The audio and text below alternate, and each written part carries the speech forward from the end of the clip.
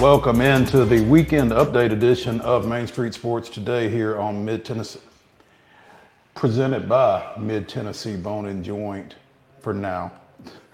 I'm Maurice Patton, that's Chris Yao, and Chris, big show here to close out the week. Well, first, glad to have you with us here to close out the week. Good to be back on camera at least, since I was here. On camera without a handheld mic and Yeah, that was nice. the whole thing. So yeah, big show here this Friday. We will be joined in the second hour by our Titan insider Terry McCormick. Had some pretty big movement on the Titans front this week that we've really not talked about. Kind of shied away from it a little bit to kind of get Terry's input on it. So we knew we had him today, and so we will be talking about Brian Callahan pretty well filling out his coaching staff to this point. In the next segment, we are going to be speaking with Ann Killen. Is that right? Killian? Mm-hmm. Kimmel. Like Jimmy. No relation, huh? I don't know. Okay, maybe. Ann Kimmel of the Hockey News. Because we kind of need to talk about the Predators, I guess, particularly after last night's debacle. Yeah, that's about the nicest way you can put it, huh? Mm-hmm. Yeah. So it was tough. Man. So we will be talking with Ann Kimmel of the Hockey News in the next segment, talking about the Preds. We'll be talking to Terry McCormick at the top of the 3 o'clock hour, talking about the Titans. Also, some Major League Baseball. Oh, yeah? A little bit. Well, you know what happened this week? Pitchers and catchers reported. Pitchers and catchers have reported. Our long national nightmare is over. It is. And if you want to hear something that will get you excited for the next, 8 months, we got you covered.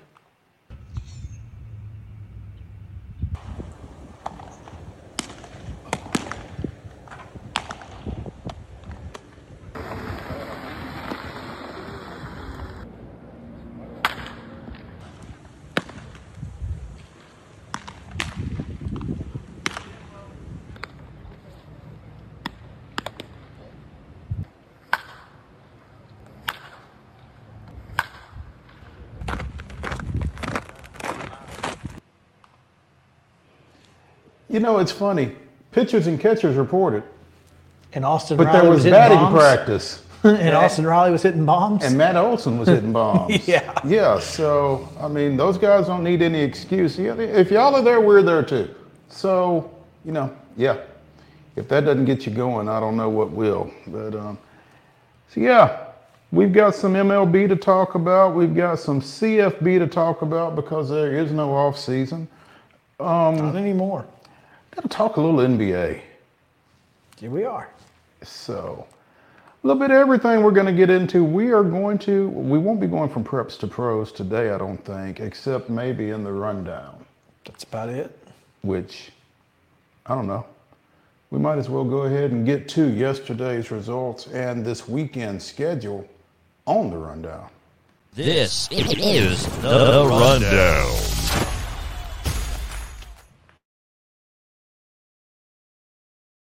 Chip Walters of Exit Realty Bob Lamb and Associates. The Blue Raider Voice also wants to be your trusted advisor in real estate. Contact Chip at 615-542-1915 or through his website at choosechip.net. Chip Walters, proud to support youth sports across Middle Tennessee. Girls basketball action last night. Brentwood down Summit 73-39. It was Clarksville 62, Kirkwood 15. Clarksville Northwest falls to Dixon County 54-39, and Cornersville takes care of Culleoka 44-24. FC Boyd Senior Christian was a 55-50 win over Christian Community. Independence avenges a pair of regular season losses against the Lady Admirals. And that 52-47 win last night against Franklin. Gallatin 43, Mount Juliet 25. Henry County 66-48 winners over West Creek. It was Nolensville 66, Ravenwood 40. Rockville falls to Oakland 56-40. Page down Centennial 51-22. Blackman with a big one over Riverdale 51-11. Richland down Santa Fe 39-24.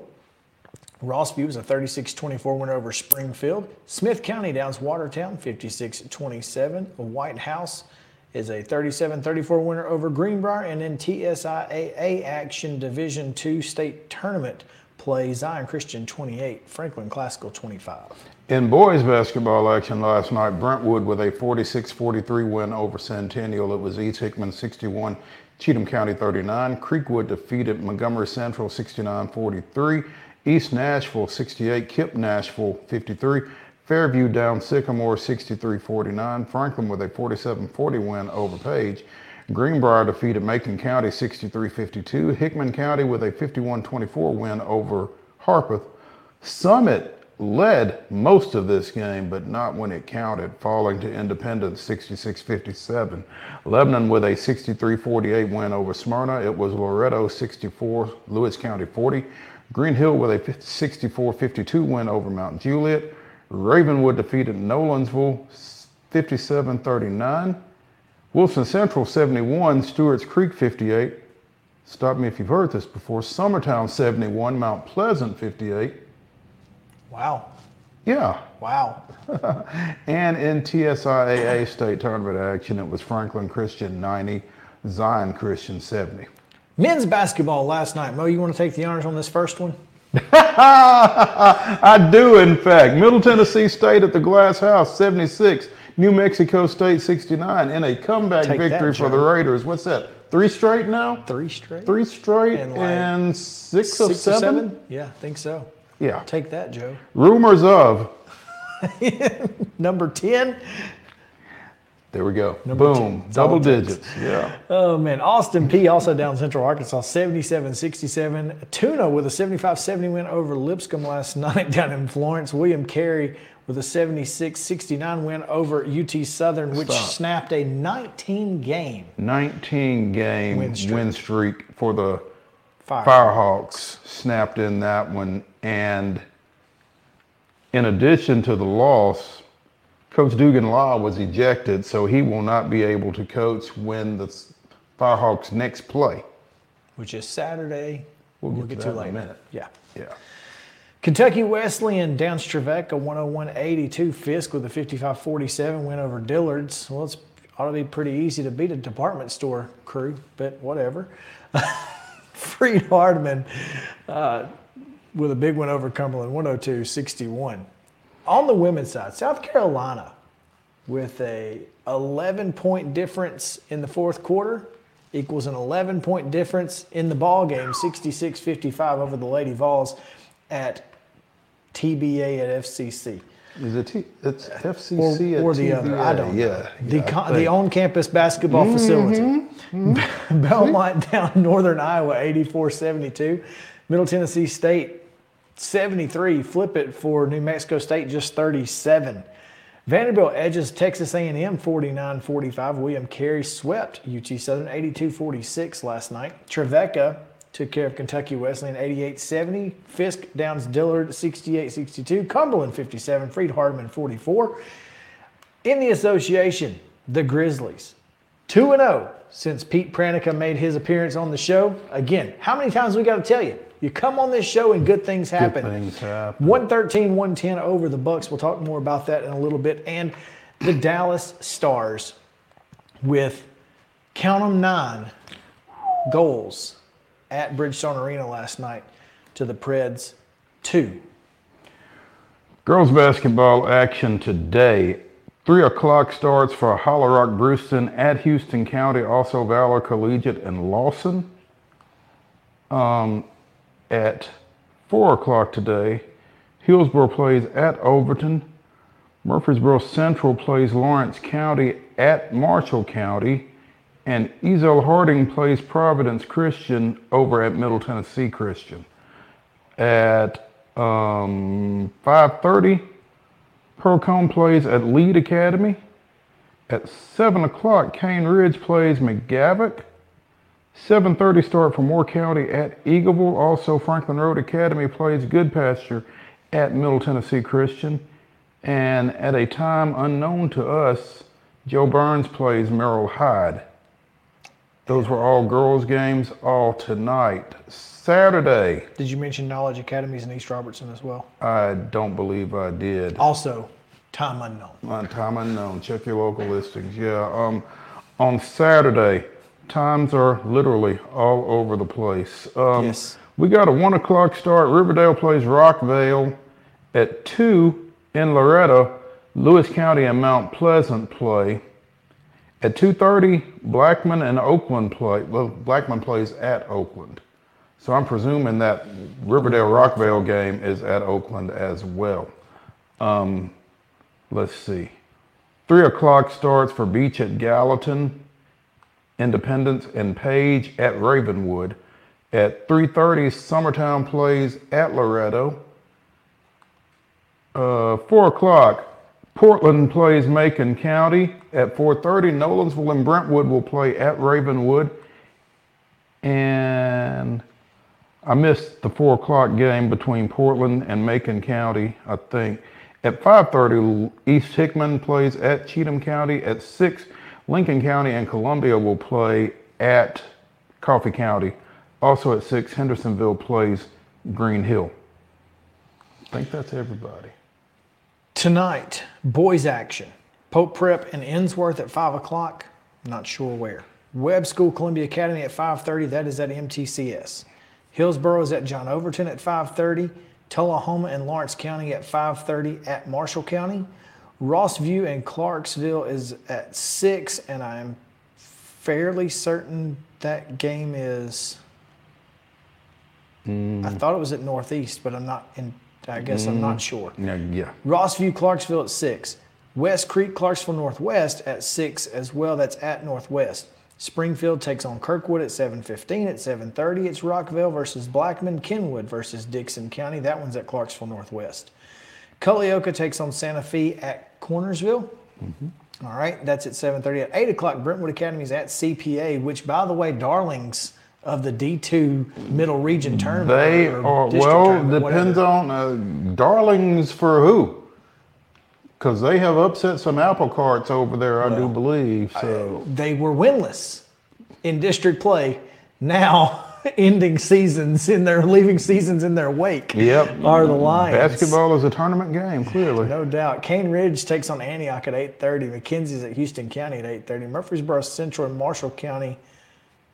That's at Marshall County, right? Even though it doesn't say at Marshall County. Yes. That's an 8:30 tip. And then Good Pasture. Tigers and Tigers. There you go. Good Pasture Providence at MTCS at 8:30 as well. Yeah. Saturday boys action at 4:30. Beach plays Green Hill. At 5:30, Lewis County and Mount Pleasant will play in Loretto. At 5:30, Portland plays White House. 6 o'clock, Wilson Central and Cookville. 7 o'clock at Loretto, it will be the host Mustangs in Summertown. At 7:30, Fayetteville plays at Eagleville. Also at 7:30, Hendersonville is at Gallatin.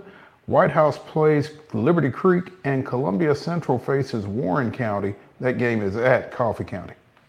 Doubleheaders college basketball.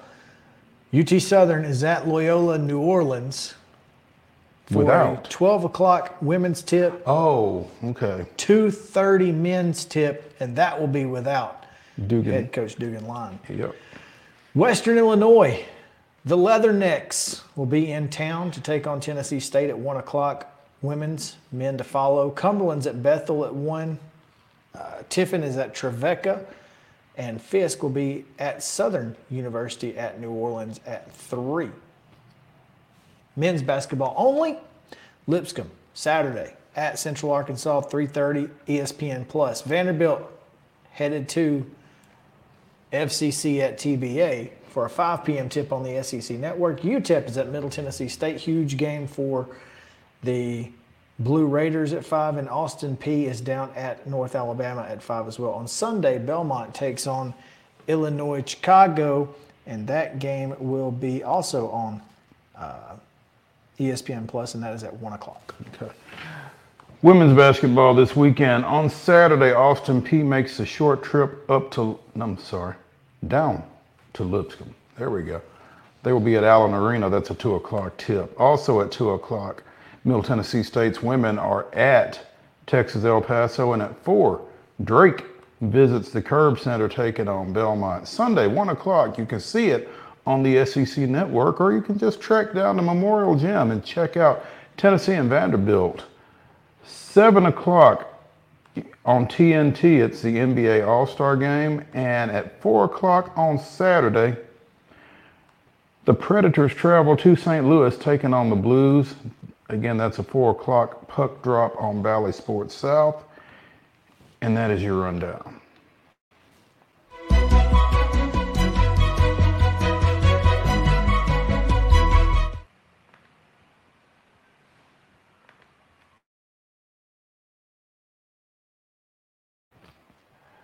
Your top story is brought to you, as always, by Piggly Wiggly over at Neely's Mill here in Columbia. Be sure and stop through there for their delicious daily deli lunch options, as well as their hand-cut meats. And everything is cost plus 10% at the register. So again, be sure and check out Piggly Wiggly in Neely's Mill in Columbia. Jimmy G. Man, we hardly knew ye. The Raiders quarterback has drawn a 2-game suspension from the National Football League for violating the league's performance-enhancing substances policy. Various media reporting that the violation is related to Garoppolo using a prescribed medication without having a valid therapeutic use exemption from the league. And apparently Garoppolo will not appeal the suspension. The Raiders are not going to appeal the suspension either. And it appears that it won't affect the Raiders one way or the other because they're expected to release Jimmy G. I don't know if this is unrelated or related to the sanctions by the NFL, but Jimmy Garoppolo is no longer expected to be with the Las Vegas Raiders. More likely related to the fact that if he makes it to the 5th day of the new league year in mid-March, he would earn $11.25 million in a roster bonus, and I don't think that that's going to be something the Raiders are willing to pay at this point. You know, not only that, but he also has a base salary of $11.25 million that would be guaranteed for the upcoming season that, because of the suspension, can now be voided. So the Raiders can get out from under everything with Jimmy G. And why would you not? I mean, this is a guy who took a team to the Super Bowl. Jimmy Garoppolo. Did he take a team to the Super Bowl, or did he play on a team that was in the Super Bowl? I'm here to tell you that any quarterback whose team has played in the Super Bowl, including Trent Dilfer, is a quarterback that can play for somebody in the NFL. Okay. Because, again, he's not one of the 15, but he's definitely 32 one of the to next 35. 17, huh? 32 to 35. I mean, because bad quarterbacks don't make the Super Bowl. Bad quarterbacks lose you games before you get there against good teams. They just do. He's not bad. He's not great, but he's not bad. And it's just wild to me how his career has just tanked following Harbaugh's move to the collegiate ranks. It's mind-blowing to me. Doesn't make any sense whatsoever. But see, here's the thing. You know, a number of quarterbacks get tagged with being system quarterbacks. Never mind that every quarterback is a system quarterback. When you want to insult a quarterback, you call him a system quarterback. But there are some systems that work better for most quarterbacks than others. And perhaps Jimmy Garoppolo benefited from the system that Jim Harbaugh had in place when they were both in San Francisco, and he has not been able to replicate that success in any other system. Maybe Okay. Jimmy Garoppolo was a system quarterback too. Okay, but let's also look at where he's played. All right, San Francisco, prior to Brock Purdy, obviously. Well, was there somebody else? No. He was 13-3 in 2019 as a starter. 3-3 injured. No, I'm sorry, 3-3 was COVID year. I don't know how that played out. 9-6 in 21, and then 7-3 in 22. He's got a quarterback rating of 97.6 in his career. He's thrown 94 touchdowns to 51 interceptions. Now, last year he was 7-6 with Las Vegas, I guess, in 23. So 7-6, and he did throw 7 touchdowns to 9 picks, but that was also in a Josh McDaniels system that is proven to not work in the NFL. And he also had no receivers because they signed Antonio Brown at one point, and he was gone, and then obviously Henry Ruggs, and I don't even know who the receivers are out there now. It's just, they got a decent run game, but they weren't utilizing it. All right. So I'm just saying that maybe there are worse quarterbacks who are starting in the NFL right now. There just are. But is Aiden McConnell one of them?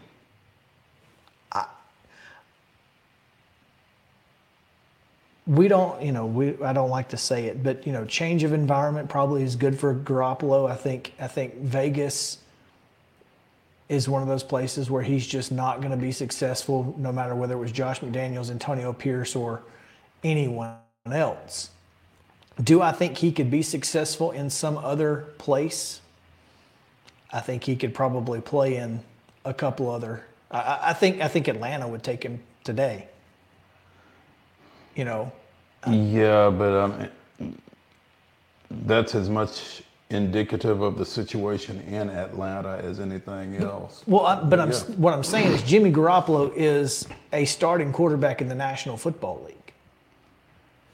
He just is, because there are not 32 guys better than he is based on everything he's done in his career. You're not going to convince me otherwise. I'm not going to try. No, that's fair. It blows me away how this guy has gotten so much hate when he's not been bad. And in the one place he was bad, he was doing it with a guy who's never won anywhere as a head coach. I think the biggest drawback to Garoppolo is the way he kind of broke on the scene with the Patriots, and a lot of people were willing to anoint him as the next big thing in limited. Who was the other guy? Ryan Mallett? Didn't he get a big contract out of? And so, again, in limited play, he did some good things, and so a lot of folks overvalued him, I think. And so as a result of that, I think there has been some backlash that he may or may not have deserved, but he has received. He's played 2 full seasons. In those 2 full seasons, he went 13-3 and 9-6. And like you said, But both of those were in San Francisco. Yeah. So it'll be interesting to see where he winds up. Wherever he does wind up, he'll be able to participate in all off-season activities, all preseason activities. But once the regular season starts, he'll be barred from the premises for 2 weeks because of this suspension. So it's a silly suspension. It's a prescribed medication, but whatever. Well, the NFL is weird. That's all. The NFL is weird, but the rules, got the rules too. Yep, you know the rules. Follow them. So, yep. Boom. Seems amazingly simple. When we come back here on Main Street Sports Today to the Lee Company Studios, we will be joined by the Hockey News' Ann Kimmel, who hopefully will give us some insight into what took place last night at Bridgestone Arena and whether we should get used to it. So stay tuned here on Main Street Sports Today, presented by Mid-Tennessee Bone and Joint. We will be right back.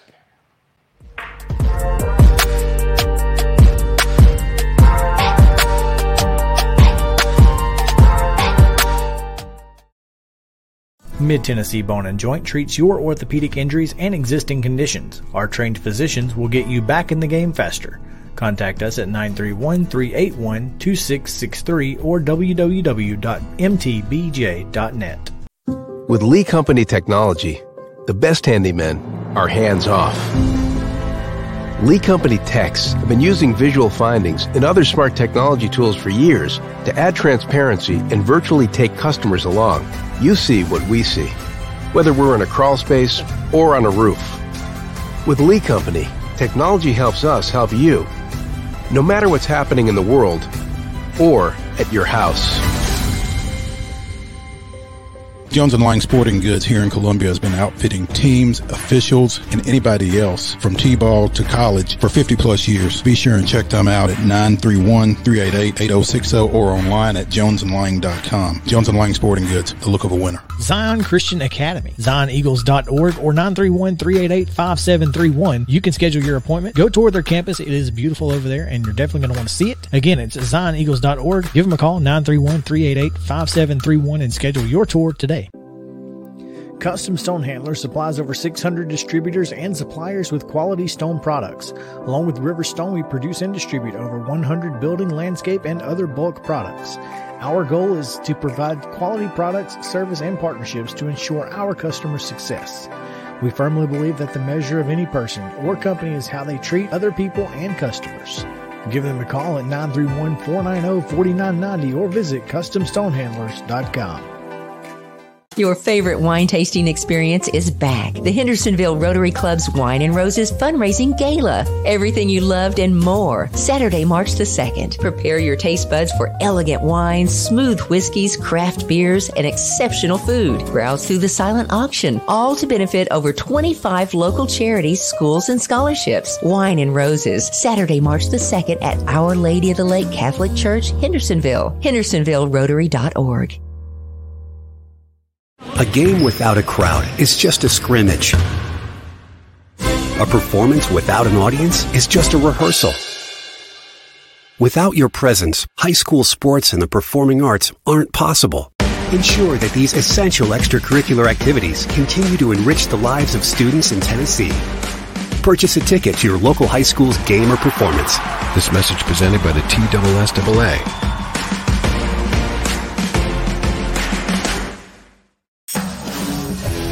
We thrive under the lights. The city of performers. Putting on one heck of a show. Headlining night after night. Welcome to Smashville.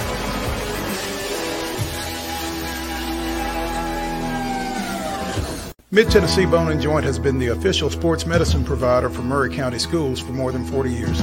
We specialize in orthopedic service, and our Ortho Quick Walk-In Clinic lets you bypass the ER.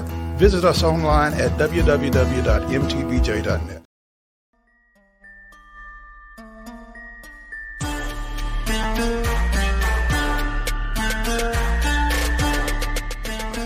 Welcome back to the Weekend Update edition of Main Street Sports Today, presented by Mid-Tennessee Bone and Joint. Chris Yao, Maurice Patton. And Chris, when you set this segment up, we did not know just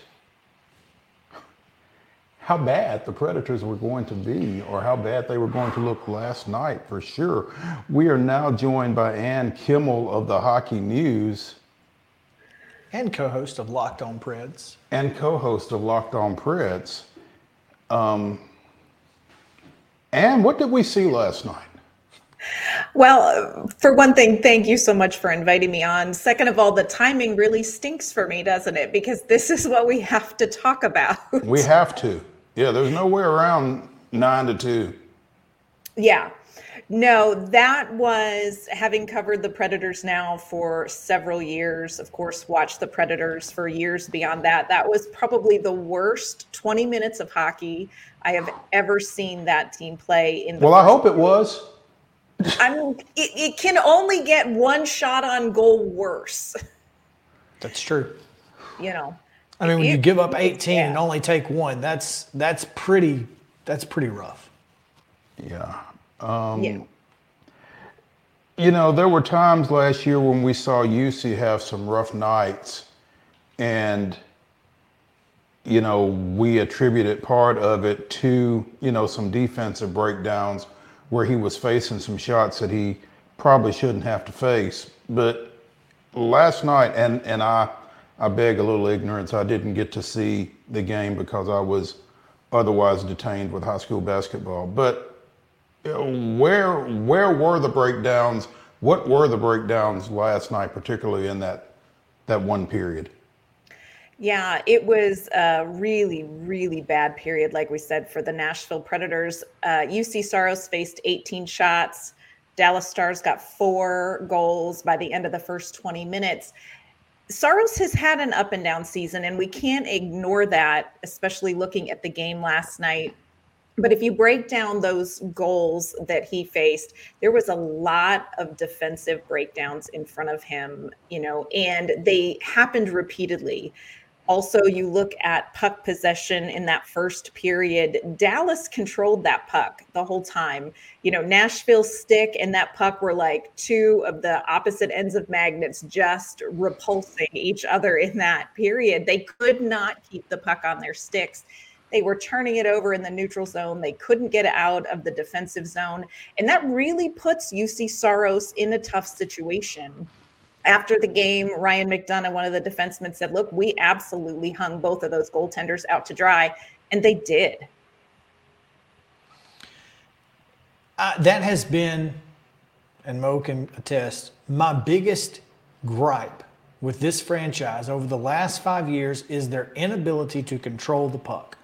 It is insane how poorly they control the puck in the offensive zone, and it just seems to me as if the Predators are playing defense 66% of the game every time they're on the ice, and eventually that's going to break down. Not just last night, but as you wrote, wasting 40+ saves from UC 2 games ago and losing. So it's really just feels like this team is a one-line team that if Forsberg and his line are not on the ice, the Predators are just on their heels skating backwards.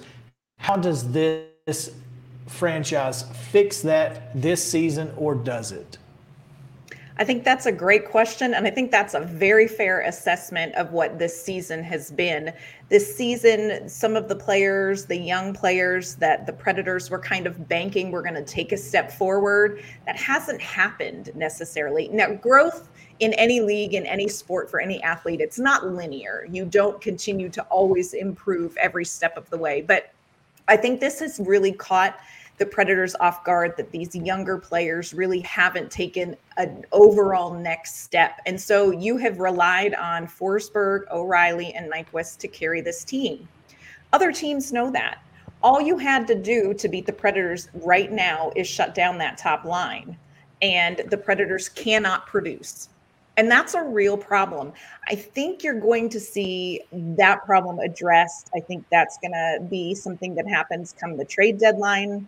I think Barry Trotz knows that he's got to get more offensive firepower in this lineup. When you have Andrew Brunette bring in a system that's supposed to be offensively minded, we want to be about puck possession. We want to be about shots on goal. We want to be about quantity. And the Predators are playing where they are. You know this isn't the roster that's going to get it done. So I think there are going to have to be some changes. I think there's going to be the start of several seasons of changes for the Predators, because this is not a contending team right now. This is not the team that's going to get it done. That said, Ann, with the moves that were made at the trade deadline last year, didn't we or shouldn't we have known that this wasn't going to be a contending team this time? You know, what they played at the end of last season notwithstanding, I mean, did we set ourselves up for disappointment this time around, given everything that took place down the stretch? Yeah, I think that's a fair question. You look at what happened at the trade deadline. I mean, the Predators were sellers at the trade deadline, and Barry Trotz was up front in the offseason, even with the additions of Nyquist and O'Reilly, Luke Schenn.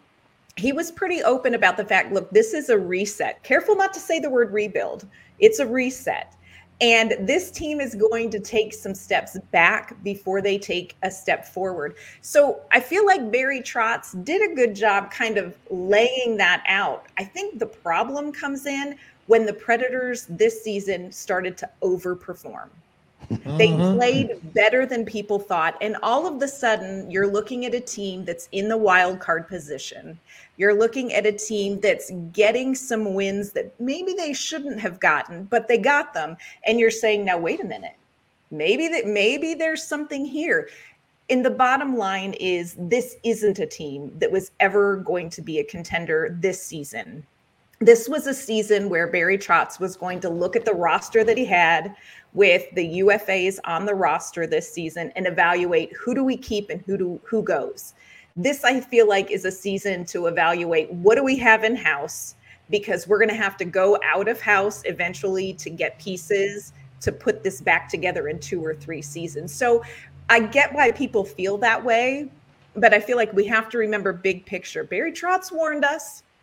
We got our hopes up. We saw some really amazing things happen, and you kind of begin to think maybe we're closer than 3 seasons out, 4 seasons out. Well, I think the game last night and the way the Predators have played since the break is a good reminder we're still probably on that original timeline. It's all our fault. It's all our fault. You know, and here's the thing. There's still only 4 points out of the wild card. I mean, it's not like this team can't make the playoffs. It's not like they can't make the playoffs, but do you even want to try?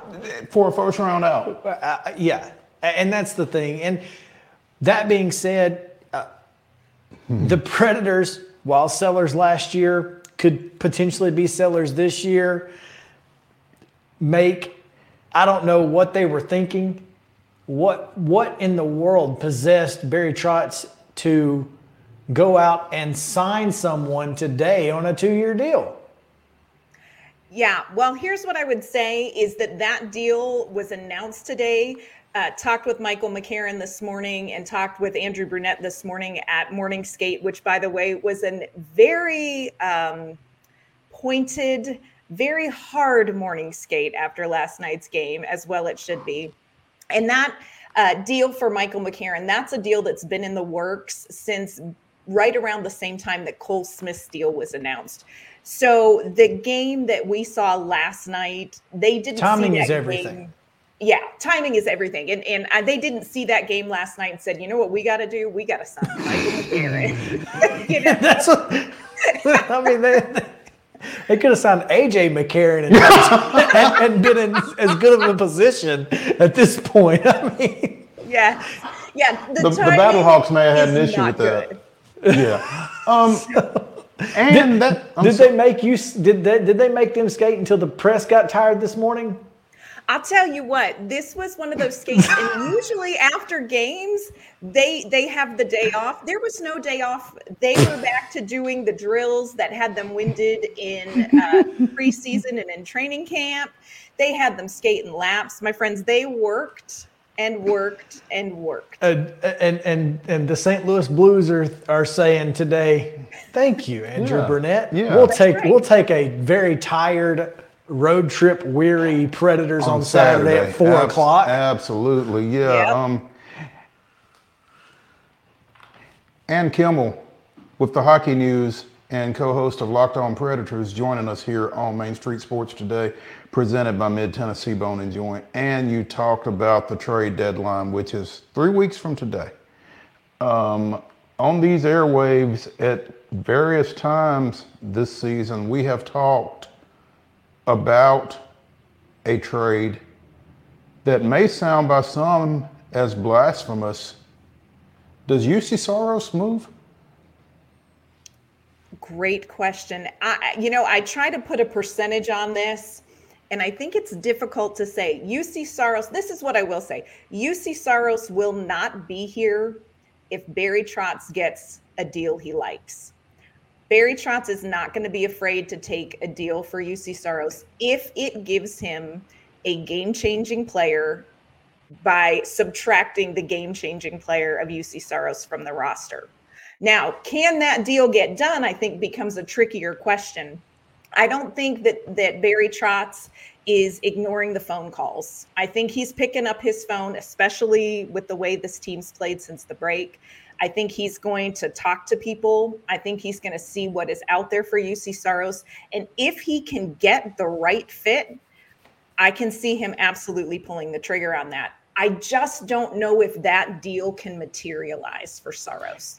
And I think part of the reason that there's a question as to whether or not that deal can materialize for Saros is because of his inconsistent play. Right. Yeah. This has been the statistically Saros's worst season. And he has been inconsistent. We know he starts slow. I always refer to him as a crock pot. He's not a microwave. He starts the season and it takes some time to get Saros warmed up. But usually once he gets going, you'll only see a game here or there where he really struggles. This season, it's been different. There have been far more games and far more up and downs in Saros's season this year. The one thing I will say is that general managers tend to look at a whole body of work. And I think that Saros's whole body of work speaks well for him. I also think at this point right now in the league, you don't have to necessarily have that phenomenal game-stealing goaltender in a playoff run. You need a really good goaltender. And even with his inconsistency, that's who UC Saros is.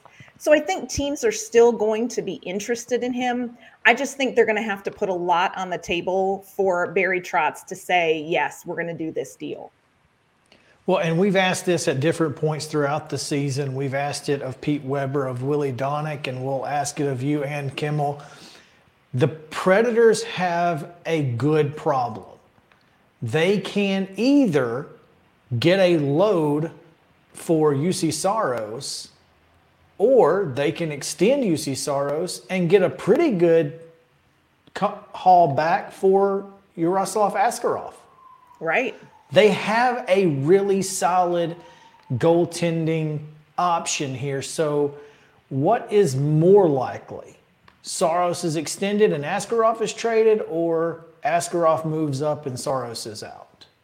I'm actually going to throw a third option into that and say it wouldn't shock me if the Predators signed Saros and brought Askarov up and kept both of them, which seems crazy because you're looking at your two best trade pieces right there. You know, Saros and Askarov, those are your two best players that other teams are going to want. So Barry Trotz is going to have to decide, do I need another piece back as much as I want to keep consistency and want to develop Askarov slowly and methodically?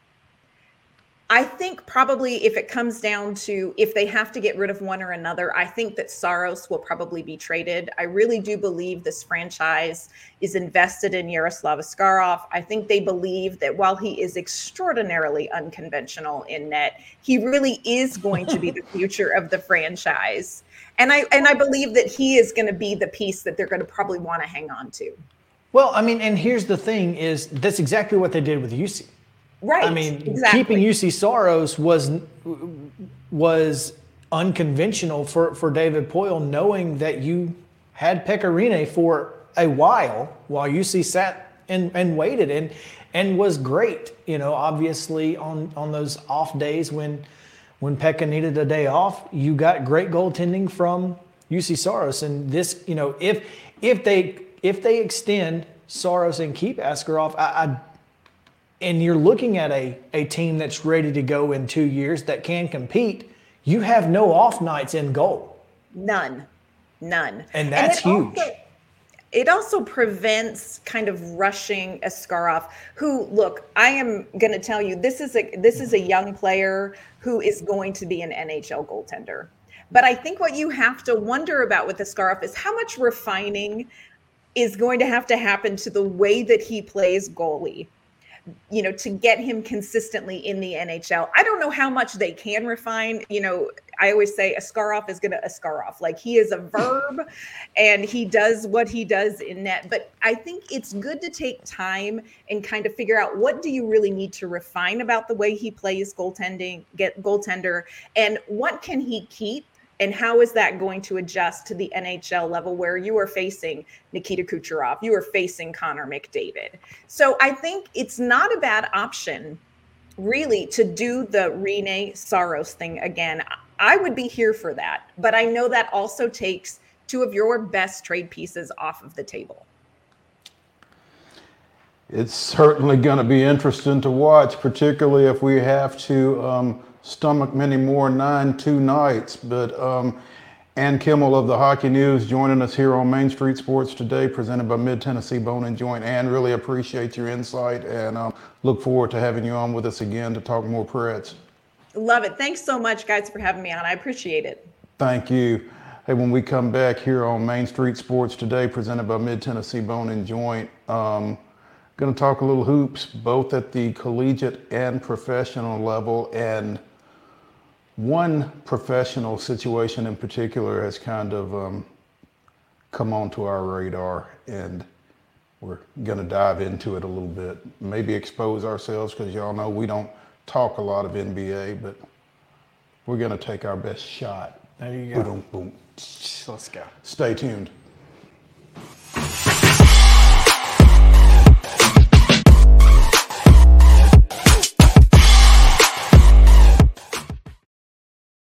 Mid-Tennessee Bone & Joint treats your orthopedic injuries and existing conditions. Our trained physicians will get you back in the game faster. Contact us at 931-381-2663 or www.mtbj.net.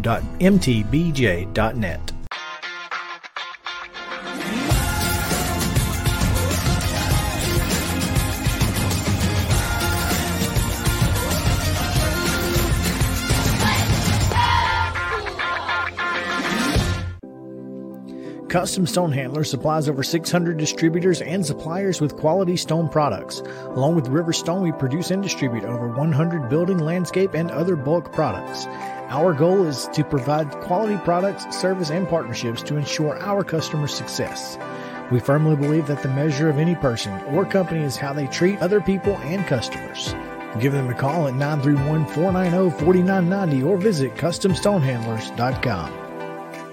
Your favorite wine tasting experience is back. The Hendersonville Rotary Club's Wine and Roses Fundraising Gala. Everything you loved and more. Saturday, March the 2nd. Prepare your taste buds for elegant wines, smooth whiskeys, craft beers, and exceptional food. Browse through the silent auction, all to benefit over 25 local charities, schools, and scholarships. Wine and Roses, Saturday, March the 2nd at Our Lady of the Lake Catholic Church, Hendersonville. HendersonvilleRotary.org. A game without a crowd is just a scrimmage. A performance without an audience is just a rehearsal. Without your presence, high school sports and the performing arts aren't possible. Ensure that these essential extracurricular activities continue to enrich the lives of students in Tennessee. Purchase a ticket to your local high school's game or performance. This message presented by the TSSAA.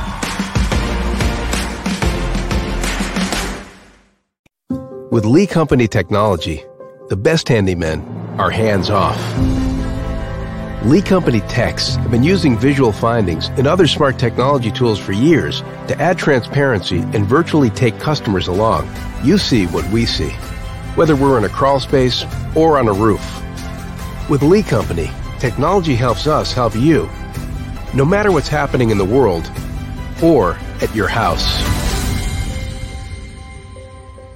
Piggly Wiggly, located in Neely's Mill Shopping Center, is Columbia's locally owned and operated Cost Plus 10 grocery store dedicated to serving the community with low prices and smiling faces. Piggly Wiggly offers fresh, hand-cut meats daily as well as daily hot plate lunches from their deli counter. You're certain to see smiling faces and a helping hand when you're here at Piggly Wiggly. Come by and check out our fresh produce, high-quality meats, and more. Down home, down the street, we'll see you at the Pig. Mid-Tennessee Bone and Joint has been the official sports medicine provider for Murray County Schools for more than 40 years. We specialize in orthopedic service, and our Ortho Quick Walk-In Clinic lets you bypass the ER. Visit us online at www.mtbj.net.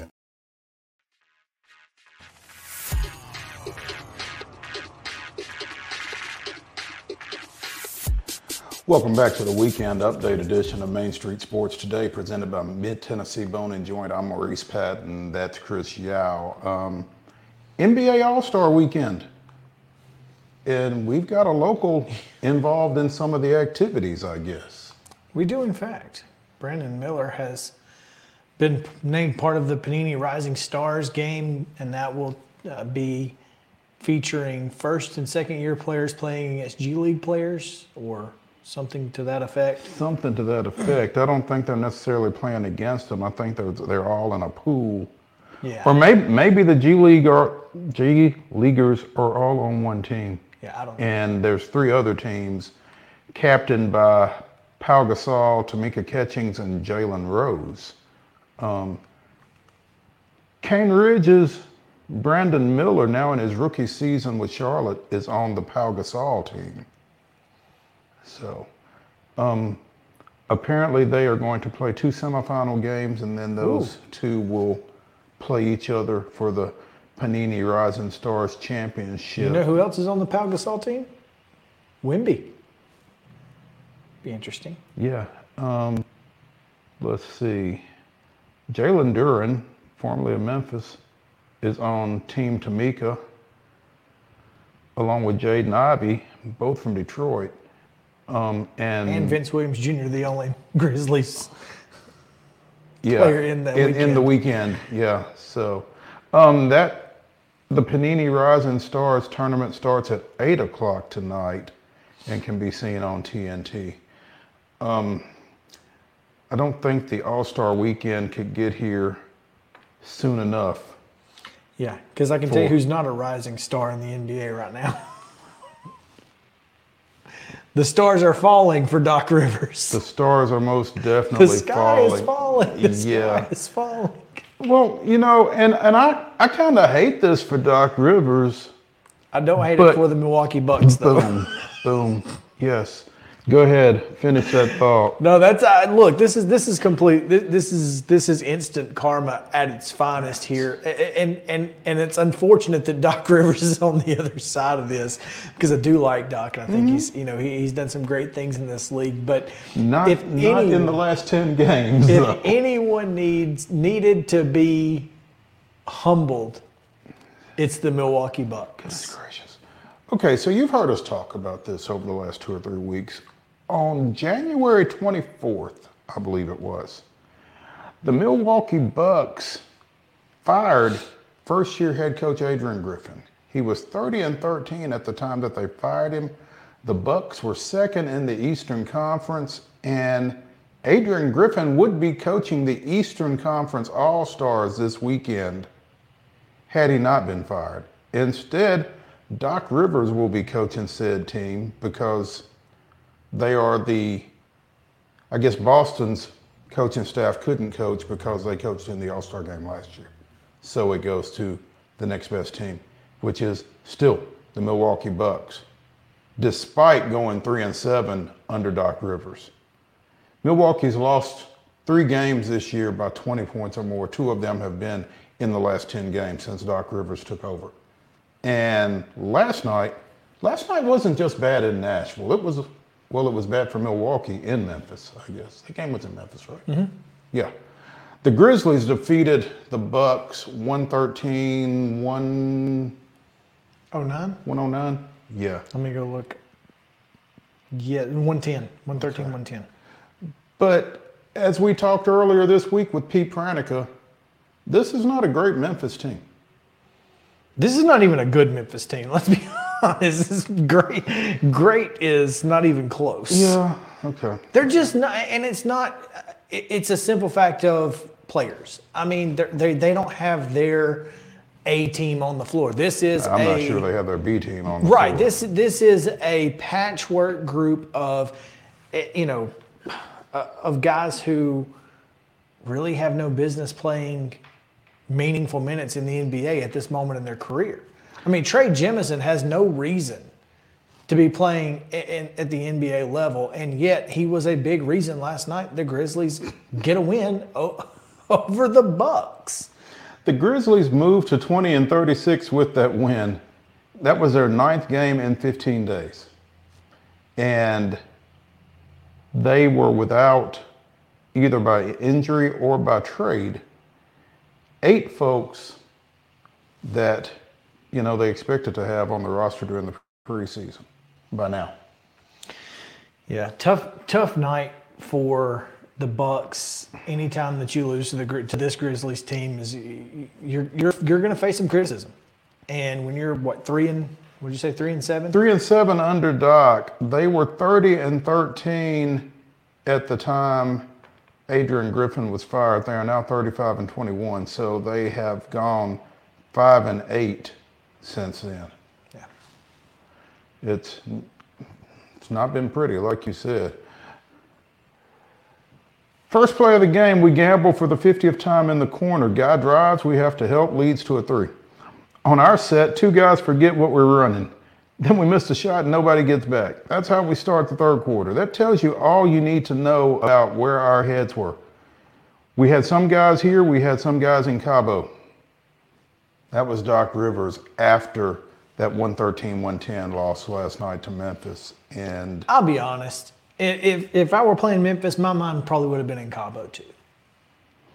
Yeah, but no, they drive Mercedes too, right? I mean, Trey Jemison drives a Honda Acura, and yeah, that's 2 different. That's how he's got just 2 different cars, like split together. Like, I mean, this guy plays in DeSoto County. No, he doesn't drive a Mercedes. I would be surprised if he can fill his gas tank up with gas prices right now. I mean, seriously, like this they are going up. I mean, it's insane to think that the Milwaukee Bucks. But I mean, clearly you can't throw your shoes out on the floor and walk off with a victory Clearly in the NBA. not. Clearly Last night's starting lineup for G Memphis. League or not, G.G. Jackson, baby. Santi Aldama, Zaire Williams, Trey Jemison, Vince Williams Jr., and Jordan Goodwin were the Memphis starters last night. None of those players has been in the NBA longer than since 2021, and only one was taken in the first 25 picks of their drafts, Vince Williams Jr. So, there you go. What's going to happen with the Bucks? Does Doc Rivers make it to the end of the season? Are they going to pay four coaches? I just don't know. I mean, if you're the Milwaukee Bucks, do you have the self-awareness to make another move? Can you afford to make another move? I mean, what does that say for you? Because one, again, Doc Rivers was available when you hired Adrian Griffin. Adrian Griffin went 30-13. Adrian Griffin was 30-13. Look, man, I hope he's still living in Milwaukee. I hope he's still going to every game. Oh, he's got season tickets. Making them look at him. You're going to have to see me. Because I was 30-13 with the same guys. It's amazing. Some things just defy explanation, and this would certainly be one of those. This was supposed to be a grab bag, Chris. Yeah, let's at least mention these Hall of Famers. Yeah, let's do, because the University of Tennessee Athletics Hall of Fame class was announced yesterday. They will be inducting 7 members over the final weekend in April 26th and 27th. And one of them in particular, well, 2 of them particularly bear mentioning. The Pride of Pulaski, Sheila Frost, who was a member of the Lady Vols national championship teams in 1987 and 89, part of a senior class that remains one of only 2 in school history to make NCAA Final Four appearances in 4 straight seasons. UT won SEC tournament championships in 88 and 89. They went 118 and 21 over her career and went 27 and 9 in league play.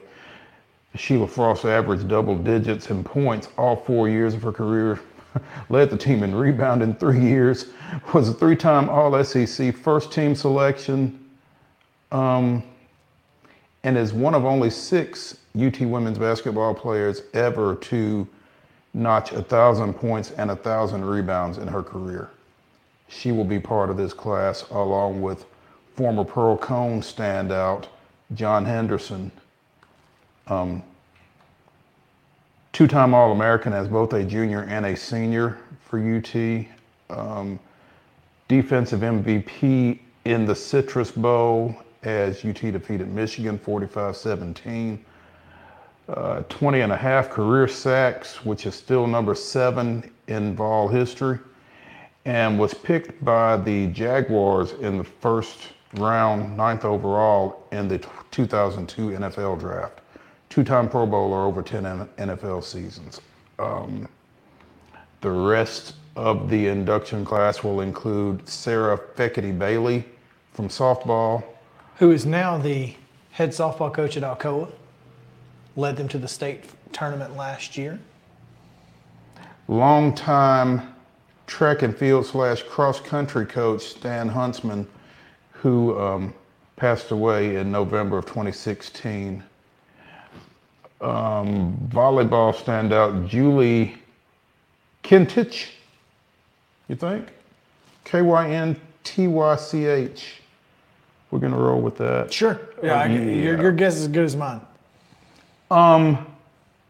Golfer Ann Baker Furrow. Nittich? I don't know.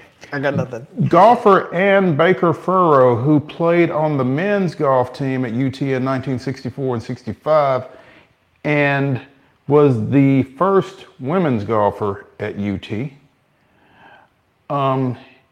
And legacy inductee Jim Haslam.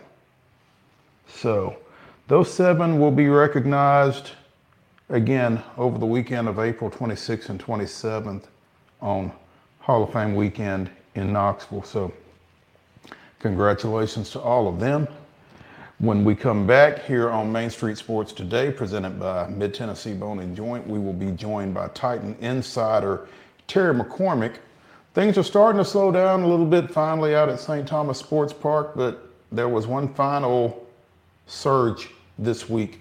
We'll talk to Terry about that when we come back.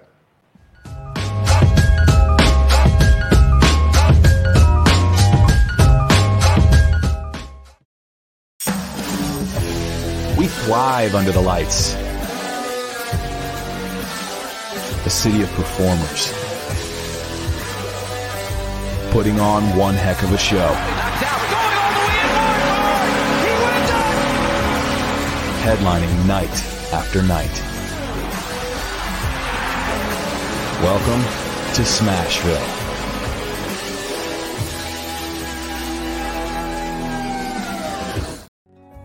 Since 1975, Mid-Tennessee Bone & Joint Clinic has treated the orthopedic needs of Middle Tennessee residents.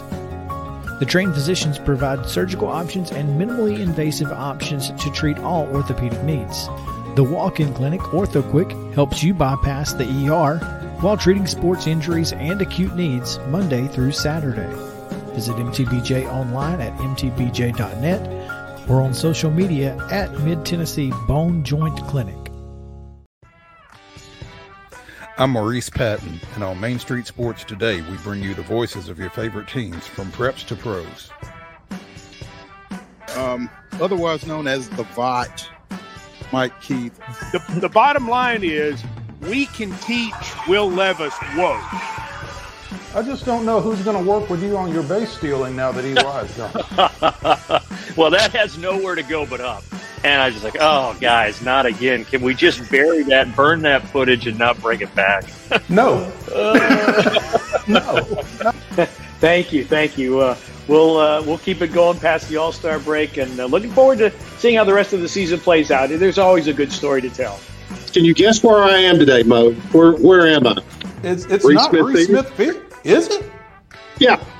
Because anytime you play Chicago, you want to win.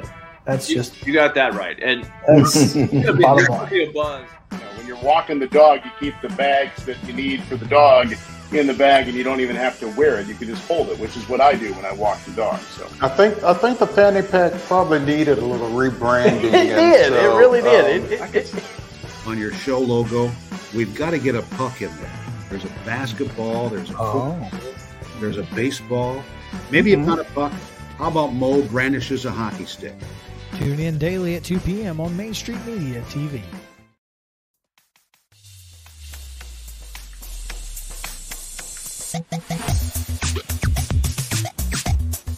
Welcome back to the second hour of the weekend update here on Main Street Sports Today, presented by Mid-Tennessee Bone and Joint. I'm Maurice Patton, that's Chris Yao, and we are now joined by Titan insider Terry McCormick. Terry's got a nice piece up on the website, TitanInsider.com, comparing the franchise's current quarterback to other franchise quarterbacks, or franchise quarterbacks. Yeah. Maybe. But former quarterbacks within the franchise. Well, this is like on-campus basketball arenas. Exactly. Terry, thanks for coming in with us here on this Friday.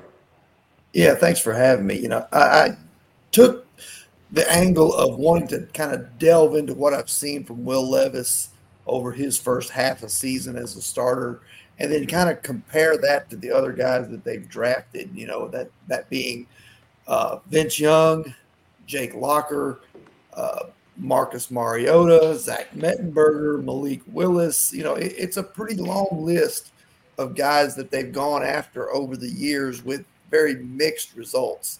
And certainly some of those guys had more success than others, and none of them really developed into a true franchise quarterback. And the truth is, at the little bit of time that I've seen Levis, he really feels different in terms of how he approaches the game, how seemingly sharp he is in terms of picking things up, and even in just dealing with the media and things like that. All those things, whether some of them big things, some of them small things, go into being a franchise quarterback. And that's not to say that Levis doesn't have plenty to learn and plenty to improve upon based on 9 games this year, because I think we all can see, and I think Levis would probably be the first to admit that he has to be better than he was as a rookie for this team to go where it needs to go and for him to develop into a franchise quarterback. But the thing of it is, when you look at the totality of what the Titans have had over the years, it seemed like none of the guys that they have drafted, all of them had some characteristics of a franchise quarterback. For instance, you couldn't get much more clutch than the way Vince Young played his first year in the league. Would you agree with that? I mean, the guy had a knack for doing the dramatic and doing the amazing. But then when you looked at things like his accuracy, his footwork, and sometimes, his decision-making on and off the field, that's where he fell short. And I think, as you go through and you look at each of those guys, whether it was Locker or Mariota or Mettenberger, every one of them had something that kept them from being a franchise quarterback. Yeah, some of them more than others, obviously, but yeah, that makes sense. How do you feel like, strictly based on first year, I guess, and this may not be a fair comparison given what each of them had to work with, but how do you feel like Levis as a first-year quarterback in this franchise, with this franchise, compares to other first-year quarterbacks with this franchise, particularly, McNair, Young, Mariota? Right. Well, I would say that, obviously McNair's the standard, but then I brought that up at the beginning of the article because I purposely left Steve out of the conversation because, he did develop into a franchise quarterback, and we kind of wanted to look at the other guys and why they did. But when you think about Steve McNair and his legacy here, he was drafted in 1995 by the Oilers and sat for the better part of 2 full years to learn, to grasp and soak in everything that went into being a quarterback. And then he became a starter in 97. And that was the first year in Tennessee. That was the Memphis year. And went through all the stuff, the move, the playing at Vanderbilt, the new stadium, the Super Bowl run in 99, all the good and all the bad, he went through it. And there were some rough spots for Steve, let's be honest. There were some rough spots for Steve, in the early years as a starter, but you saw flashes of him like that big long run in Tampa Bay in 98, or the comeback that he led against Cincinnati in the first game in the new stadium. And then, of course, the standard of that is probably that final drive of the Super Bowl, even though it came up a yard short. I don't think anyone could fault the way Steve McNair played on that drive. But, and this is where McNair differs from today's quarterbacks, the Titans didn't fully hand him the keys to the offense until Eddie George couldn't do it anymore as consistently as he had. They were a run-based team up through halfway through the 2001 season when Mike Heimerdinger went to Jeff Fisher and said, it's time. We're not getting the production out of Eddie because of the injury. It's time to hand Steve the keys to the offense and let things run through him. Great decision, because the next year he took him to the AFC Championship game. The year after that, he was a co-MVP of the league. But you think about that. He fully blossomed in 2002. He was drafted in 1995. No quarterback nowadays gets 8 years to prove themselves. If you're not showing something by your third year, teams are ready to move on from you. So Steve was fortunate that he got the opportunity to fully go through all the rough patches and not have to fast track things. And I think, that made him a better player. But today's NFL won't allow you to do that because of the money tied up in guys, and won't allow you to do that because owners are, eager to win. Coaches are on the hot seat. If they're going through, let's be honest. Most organizations would not have stuck with Jeff Fisher through all the 8-8s. But Bud Adams did. And Steve McNair, Eddie George, and the Titans benefited from Bud being actually patient through the process of the move and everything that went into play. So that set aside with Steve, the other quarterbacks, we talked about Vince. I fully believe that what kept Marcus Mariota from becoming a franchise quarterback was that leg injury that he suffered at the end of his second season. If you look at his numbers from 2016, he was well on his way to becoming a star. 26 touchdowns, 9 interceptions, had taken a team that was 3-13 and had the number 1 pick the year before. They traded it away, obviously. But 3-13 to 9-7 and on the cusp of a playoff berth. That's the same type thing that C.J. Stroud was hailed for this year, and rightfully so. Marcus Mariota was on the cusp of doing just that. And then when he had the broken leg, for whatever reason, I don't know if it was because he didn't want to get hit, if it messed up his footwork, if things just kind of went south, if Vrabel's system was too different from what Malarkey had. But for whatever reason, things went south quickly after that injury for Mariota. Yeah, it's there are two ways that this can go. Obviously, I feel like this staff that Brian Callahan has put together, and Brian Callahan said he took this job in part because of Will Levis. So you feel like Will Levis is going to get the benefit of the doubt from Brian Callahan now. It appears that everything is kind of in place for this franchise to get started in this spring and with off-season workouts. Where do you see the quarterback situation lining up after Will Levis? Is Malik Willis going to be on the team? I don't see why he wouldn't, but does he really fit a Brian Callahan type system? Do they draft a quarterback? A lot of folks thinking they may draft one. What's the deal there? I don't think they'll draft one. I think they could possibly go out and get one of these veteran backup guys, a Jacoby Brissett, Tyrod Taylor, Gardner Minshew type of guy that could step in and be a capable replacement for a few games. I mean, heck, Josh Dobbs. Why not bring him back? He's going to be available. He'd be a great number 2 and a great leader in the quarterback room for 2 young guys, one of whom already knows him. As far as Malik Willis goes, I'll say this. I think, the sands are running through the hourglass for him. And I think he needs to really show something. It actually may benefit him that a new guy is coming in that is going to give him a fresh start. If he shows something in the offseason, shows something in the preseason, then there's no reason not to keep him. He's on a cheap rookie contract. And then you saw what Callahan was able to do with an unproven guy like Jake Browning. Got pretty good mileage out of that guy. And he was probably, a guy that nobody knew very much about, and certainly wasn't a guy who was heralded and that sort of thing. So I think there's a chance that this could be a new lease on life for Malik Willis. And if he does a good job, why wouldn't you keep him around and make him your number 2 quarterback and let him continue to grow and develop? Terry McCormick, the Titan Insider. You can find his work at TitanInsider.com.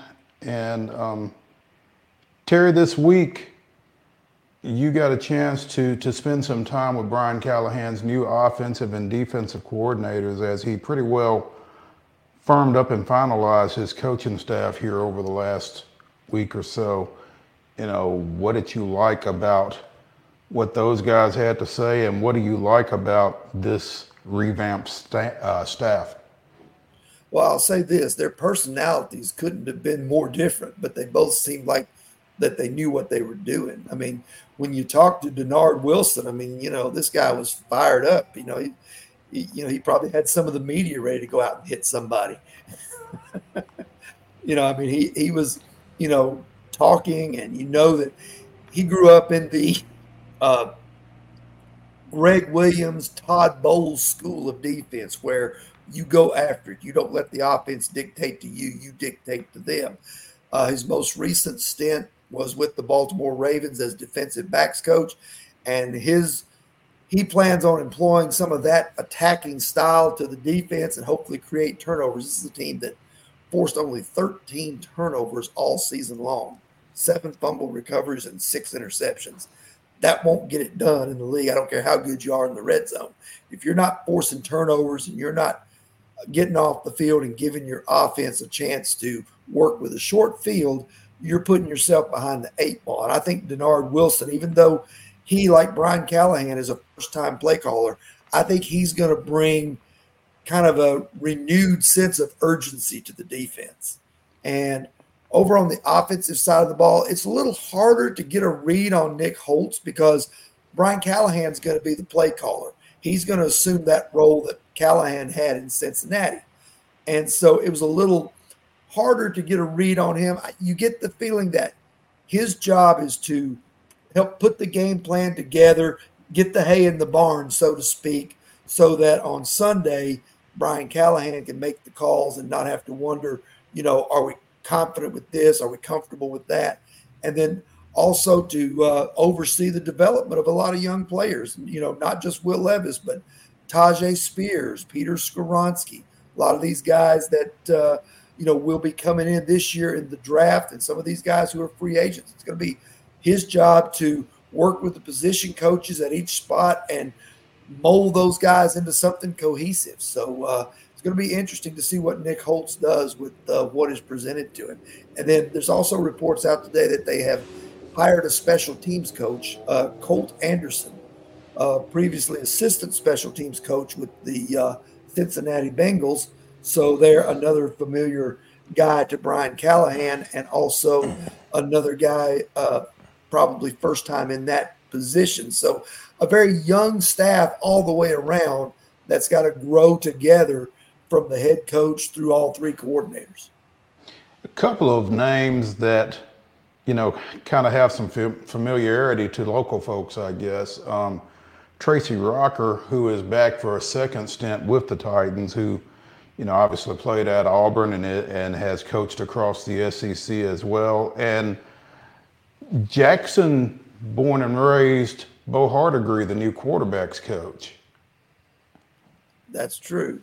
And then you've got those two, plus you've also got two other guys who are recycled through. Frank Bush, the linebackers coach, has been here two other times, once in Houston, once on Mike Munchak's staff with the Titans. And then you got Steve Jackson, who played on the Titans Super Bowl team and went into coaching shortly thereafter. And he's kind of made a good name for himself around the league as a defensive backs coach. He'll be the safeties coach and oversee the secondaries. So interesting, these guys, Hardegree, I'm interested to, get in touch with because, his father was the coach when I worked in Jackson at the Jackson Sun. He was the coach at Lambeth, and then later on, I think he was maybe at Northside, USJ, maybe both of them. So interesting that, a lot of these guys on this staff, it seems like, one of whom obviously is Brian Callahan, come from coaching backgrounds, and it runs in the family. And have a little familiarity with Nashville and the Titans, which is always good. Yeah, you would think so. Yeah. Terry McCormick, Titan Insider. Again, you can see his work at TitanInsider.com. Terry, thanks for jumping in with us here on a Friday and giving us a little update. What's the next thing that you kind of look forward to with the Titans here at this point? Well, I think the start of the off-season program, obviously the next big thing is going to be the Combine, which will be in a couple of weeks. And so looking forward to going up there, kind of seeing what's going on with the prospects. And it's also a good place to kind of, shake hands and mingle and talk to people and kind of get some build up as far as what's going on around the league and, and hopefully get some insight there. We look forward to you coming back and sharing that insight with us here on Main Street Sports today. So thanks again, and we'll be catching up. All right. Have a good weekend, guys. Thanks, man. We'll try. We will. When we come back here on Main Street Sports today, presented by Mid-Tennessee Bone and Joint, we've got a little college football to talk about because there is no off season. There's no off season. Absolutely.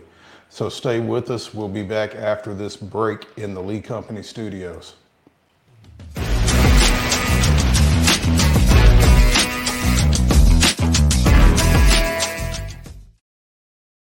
Mid-Tennessee Bone and Joint treats your orthopedic injuries and existing conditions. Our trained physicians will get you back in the game faster. Contact us at 931-381-2663 or www.mtbj.net. With Lee Company technology, the best handymen are hands-off. Lee Company techs have been using visual findings and other smart technology tools for years to add transparency and virtually take customers along. You see what we see, whether we're in a crawl space or on a roof. With Lee Company, technology helps us help you, no matter what's happening in the world or at your house.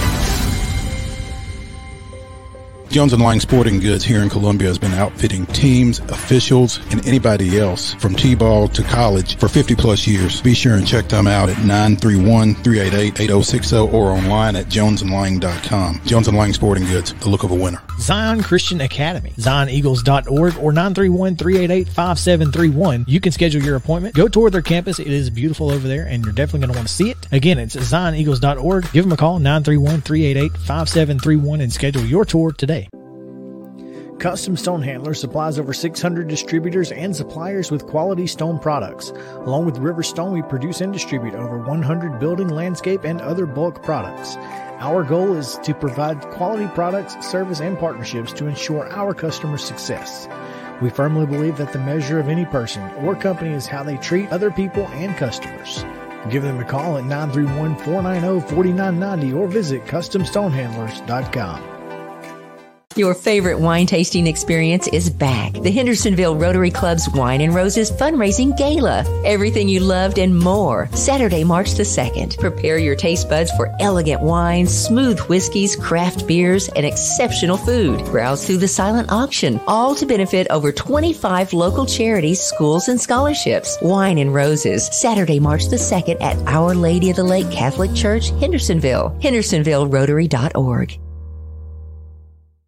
A game without a crowd is just a scrimmage. A performance without an audience is just a rehearsal. Without your presence, high school sports and the performing arts aren't possible. Ensure that these essential extracurricular activities continue to enrich the lives of students in Tennessee. Purchase a ticket to your local high school's game or performance. This message presented by the TSSAA.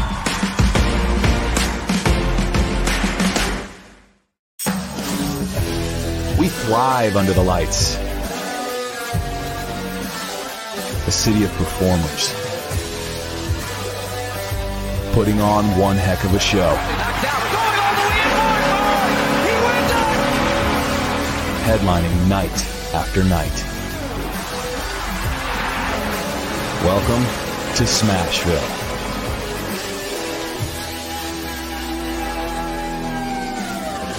Mid-Tennessee Bone & Joint has been the official sports medicine provider for Maury County Schools for more than 40 years. We specialize in orthopedic service, and our Ortho Quick Walk-In Clinic lets you bypass the ER. Visit us online at www.mtbj.net.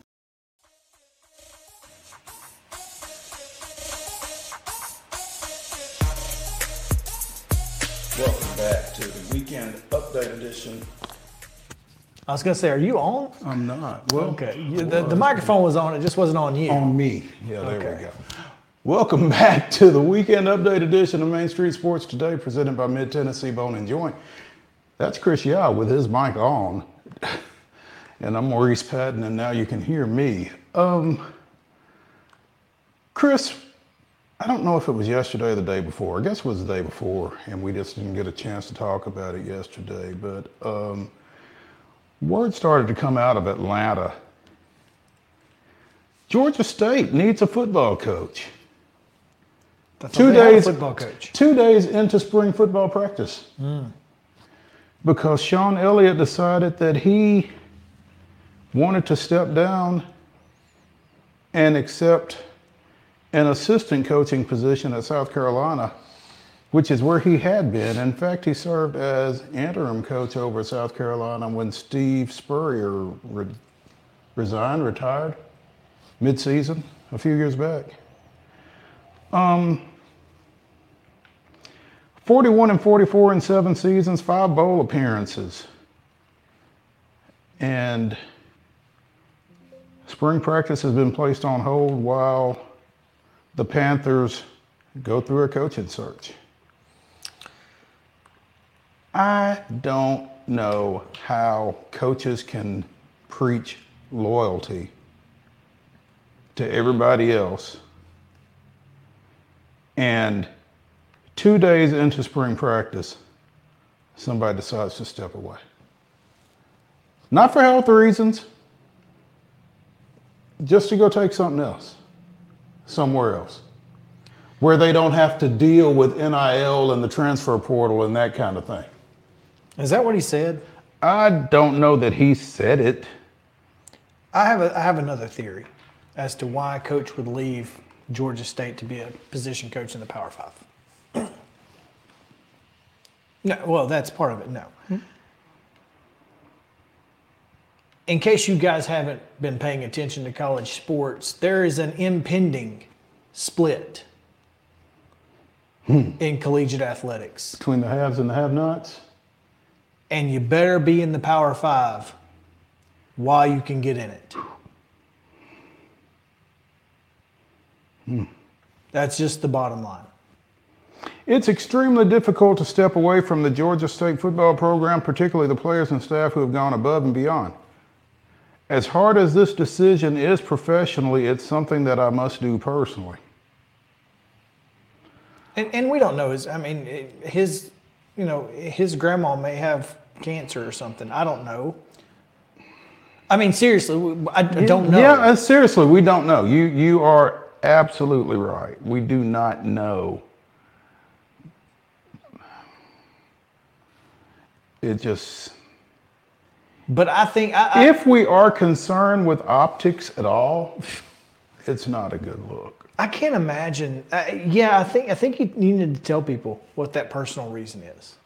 If there's a good reason. Well, I mean, if there's not a good reason, then you just say it's personal and move on, and maybe it's not. And leave folks to defend you because they don't know. Because they don't know. Yeah. So but again, I think that this is a situation where, much like coaches at the Power 5 level are going to the NFL, I think coaches who can get as high up in the coaching ranks as they possibly can get at the highest level they can get are going to take those jobs because there is an impending split.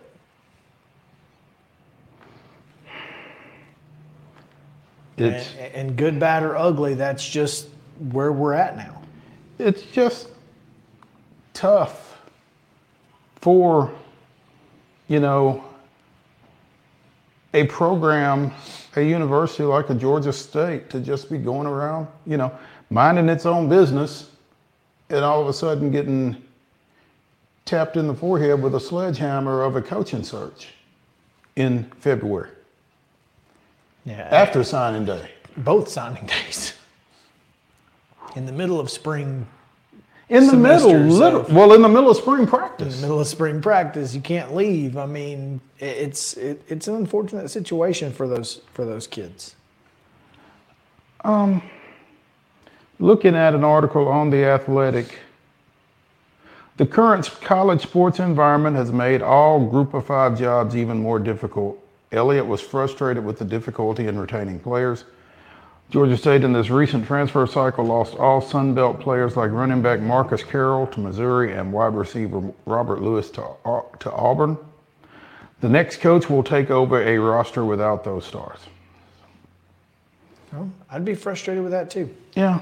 I mean, and that is kind of, we talked about this with Laura Mueller and MTSU and, the dealings that Jeff Breeden has to deal with. And then you see players who consistently move up and then end up not playing much, or something happens and they're certainly not all conference players like they were previously. Mm-hmm. And just, I get being frustrated with that, but I don't know. I just feel like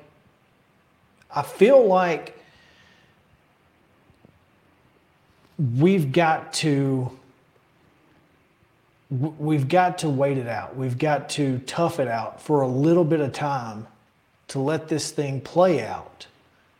And maybe that's the case. Maybe it's, maybe in 4 or 5 years, he's like, okay, now that we know where college sports is going to be for the next decade, I can go be a head coach again. I don't know. I don't know what's going to happen, but I feel bad for these coaches. I feel bad for these players because it's not just the coaches who are suffering. It's also, the players who decided to be at Georgia State, and now they've got to play a Sun Belt schedule in one of the toughest G5 conferences without their 2 best players. Or without the guy that they signed up to play for.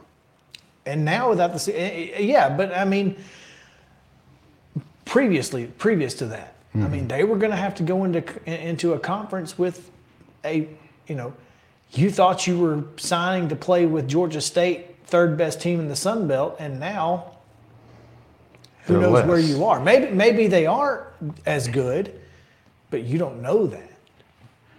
I don't know. Elliott is the 5th FBS head coach to leave for an assistant job this offseason. Also, we talked about Jeff Hafley leaving Boston College to take a DC position with Green Bay. Chip Kelly going to Ohio State as OC from UCLA. And that had nothing to do with the transfer portal and NIL, though. Well, it might have had something to do with somebody's NIL. Maybe Ohio State's. Well, I mean, he just saw the writing on the wall that he was getting fired eventually. Might as well get out while he could, kind of thing, I guess. I don't know, but. And obviously, head coaches Kane Womack at South Alabama and Maurice Linguist at Buffalo joining Kalen DeBoer down at Alabama. So, some interesting names, I think, mentioned as potential replacements for Sean Elliott at Georgia State. Kerwin Bell from Western Carolina. The person pictured in the Orlando Thunder card that always gets put out when we talk about bad uniforms from the World League of American Football. LSU co-offensive coordinator and wide receivers coach Cortez Hankton. DC Defenders coach Reggie Barlow. 49-42 at Alabama State and 34-16 at Virginia State. He's a good coach. Yeah, he was 9-1 with the Defenders last year, reaching the XFL championship game. Losing to a team with a losing record. Now, did they survive the merger? Okay, I knew you would know. The beer snake survives. They make a snake of beer cups it's great. Duke running backs coach Willie Simmons. He can't do that, can he? No. Okay. God, could you imagine if he did? Yeah. Here's one for you, though. Arkansas running backs coach Jimmy Smith. Interesting. Who is not just running backs coach, but he's also associate head coach at Arkansas. After playing in the late 90s, early 2000s at Tennessee State. He's quarterback for the Tigers. So, coached at the high school level at Cedar Grove. I was going to say, he's from Atlanta. Mm-hmm. Well, he's from South Carolina, but he spent 12 seasons at Cedar Grove and was on the staff at Georgia State when they defeated UT a few years back. So, the best thing about Georgia State is you get to coach in Turner Field. You get to coach in Turner Field and you get to recruit in Atlanta. Yeah, that's helpful. Yeah, should be. It'll be interesting, but I just don't think, making a hire at this late date, man, it's not a great thing. It's not easy to do. I'm sure they'll find someone willing to do it. Rush Probst is available. I'm not sure he can go back to Georgia at this point. Probably arrest him on site. Goodness gracious! But I'm imagining Russ Probst at the collegiate level. He's finally going to be able to recruit legally. The Pac-12 made an announcement earlier today. George Kliavkoff and the conference have parted ways. Oh, yeah, they have. Yeah. In an alleged mutually agreed upon parting of the ways. That mutually agreed upon thing is I always get a kick out of that. We should part. Yes, we should. It's not working out for us. It's really not working out for me either. Yeah, no, it's not. You're right. Yeah, okay. I will gladly give up my paycheck. No. We will gladly let you. Yeah, no, I don't think that's the way that conversation goes at all. Yeah. So, look, the Pac-2 and George Kliavkoff were never, ever getting back together. Exactly. Getting back together. That they were done from the moment that Washington State and Oregon State took over the board. What I find interesting is I'm not sure what Oregon State and Washington State have planned, but I can tell you whatever this. they have planned, it don't involve George Kliavkoff. Well, here's the thing.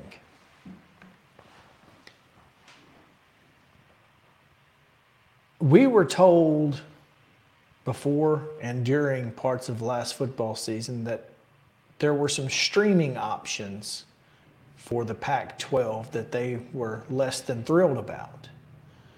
Since that time, Amazon Prime has invested in Major League Baseball and Bally Sports.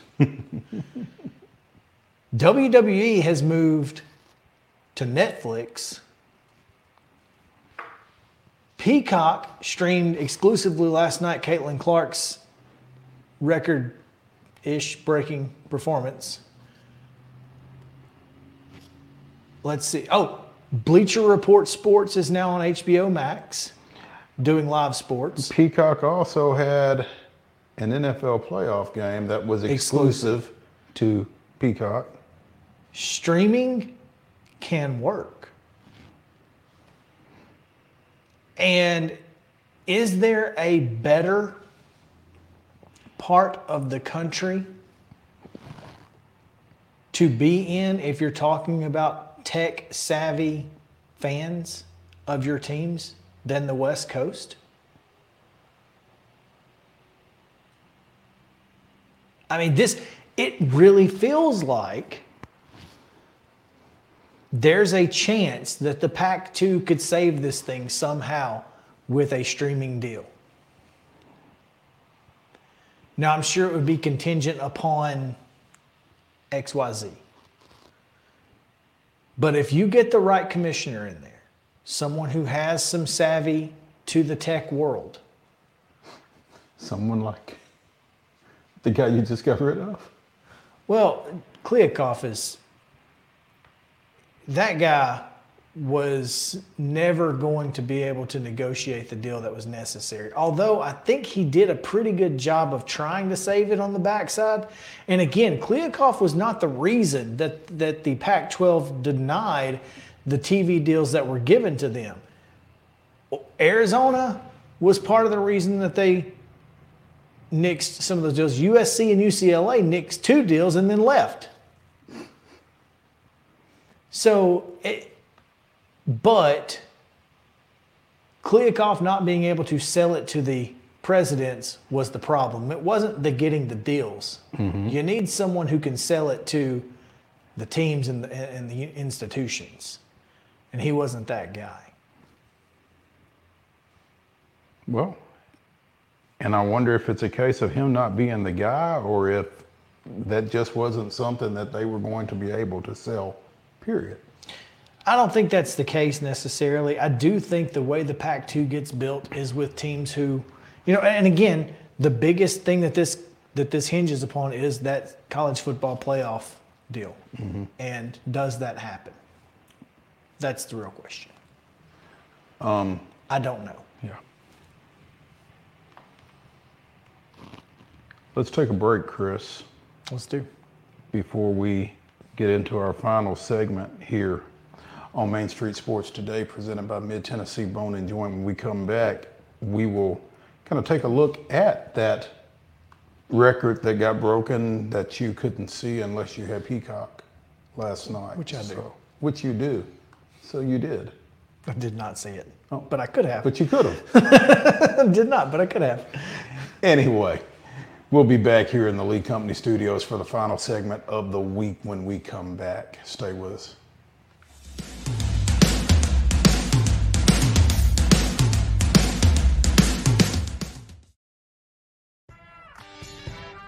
I'm Maurice Patton, and on Main Street Sports Today, we bring you the voices of your favorite teams from preps to pros. Otherwise known as the VOT, Mike Keith. The bottom line is we can teach Will Levis woke. I just don't know who's going to work with you on your base stealing now that EY's gone.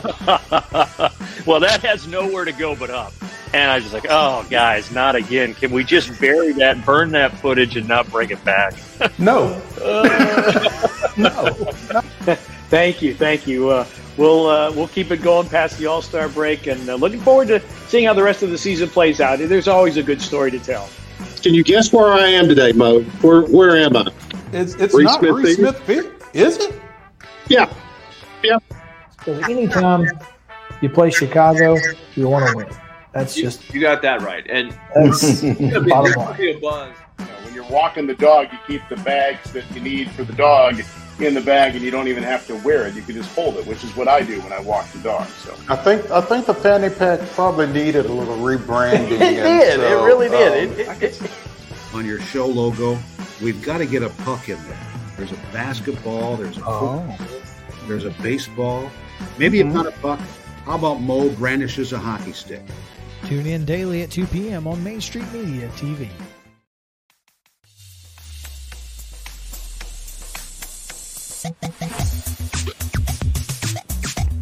Final segment of Main Street Sports Today, presented by Mid-Tennessee Bone and Joint. Caitlin Clark, the all-time leading NCAA Division I women's basketball scorer. Correct. That's a mouthful, but it's a mouthful, needs to be but said. you gotta. Yeah, exactly. It needs to be said because, as a friend of mine on Facebook, longtime Baltimore Sun women's basketball writer Milton Kent pointed out, Lynette Woodard of Kansas scored more than this when women's basketball was administered by the old AIAW before the NCAA took over women's athletics in like the early 80s. So I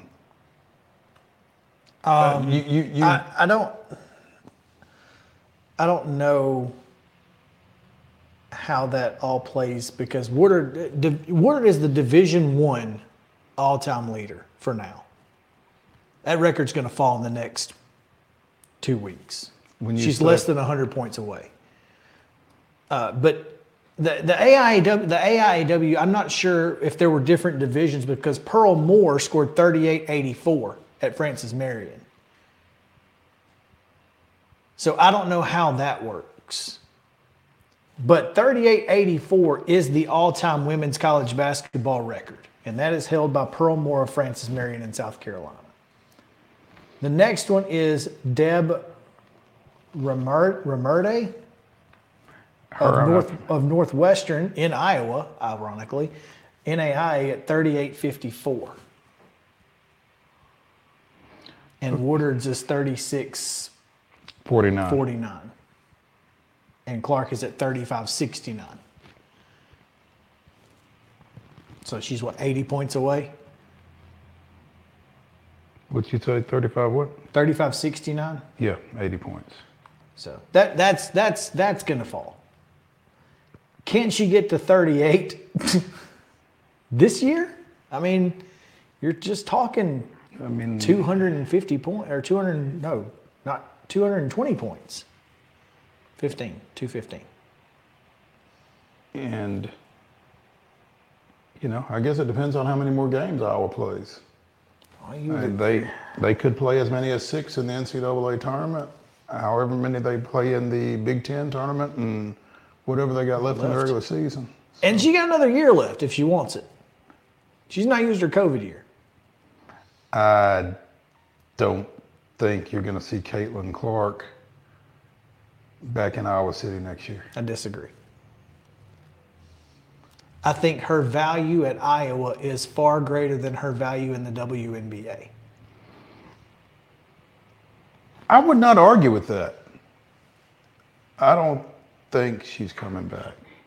I tell you what, if she does come back, she could put some numbers in some places that nobody ever will be ever. Yeah.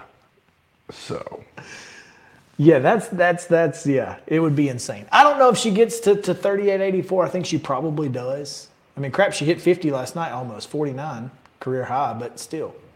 I mean, she's putting up 30 on a regular basis. So how long does it take you to get to, what did I say, 215? So you're talking 7 games? Maybe. At 30? Yeah, she's going to get there. Yeah, so. She's going to hit 4,000 points. And 1,000 assists. Plus. That's pretty nuts. Blows my mind every day. We said we were going to talk some baseball on this show. Let's do it. We need Because to. I want to talk about some baseball on this show. Yeah. Rob Manfred announced yesterday that he will not seek another term. Nor will he accept. Nor will he. Will not seek, nor will he accept another term as commissioner of Major League Baseball. Which puts you on that uphill, all right, roller coaster, just to send you back down when you realize his term does not end until after the 2028 season. It's like, dude, you got my hopes up. It's like we still got another 5 years of this dude. Yeah. I mean, if that was your plan, you could have waited another couple of years to announce it, as far as I'm concerned. His current 5-year contract will be his last. He will retire in 2029. Has been serving since officially succeeding Bud Selig in 2015. You can only have so much fun in one lifetime. I've been open with the owners about the fact that this is going to be my last term. If that's what he considers fun, okay. Continuing to read from CBSSports.com, Manfred is deeply unpopular with baseball fans. He's booed each time he appears publicly, though the fact of the matter is the next commissioner is very likely to operate the same way. Maybe that person will be a better public speaker than Manfred and not come off as condescending, but the job itself will not change. Now, speaking of public speaking. Yeah. He publicly put his foot in his mouth. He publicly spoke about the situation regarding one team in Northern California and really, put his foot in his mouth. Go ahead. I want to say, I'm trying to find if there's actual context around this quote reported by Jake Mintz of Yahoo Sports, because I would love to hear the context around this Oakland A's saga. Manfred's comments about the Oakland A's impending move to Las Vegas are sure to ruffle some feathers, Mintz writes.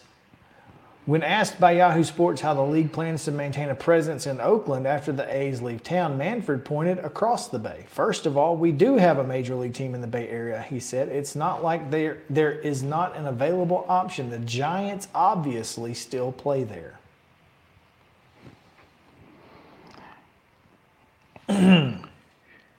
Sir, I don't know if you've ever been to Oakland or San Francisco, but they don't like each other. And they would just assume root for the Tokyo Giants before they root for the San Francisco Giants.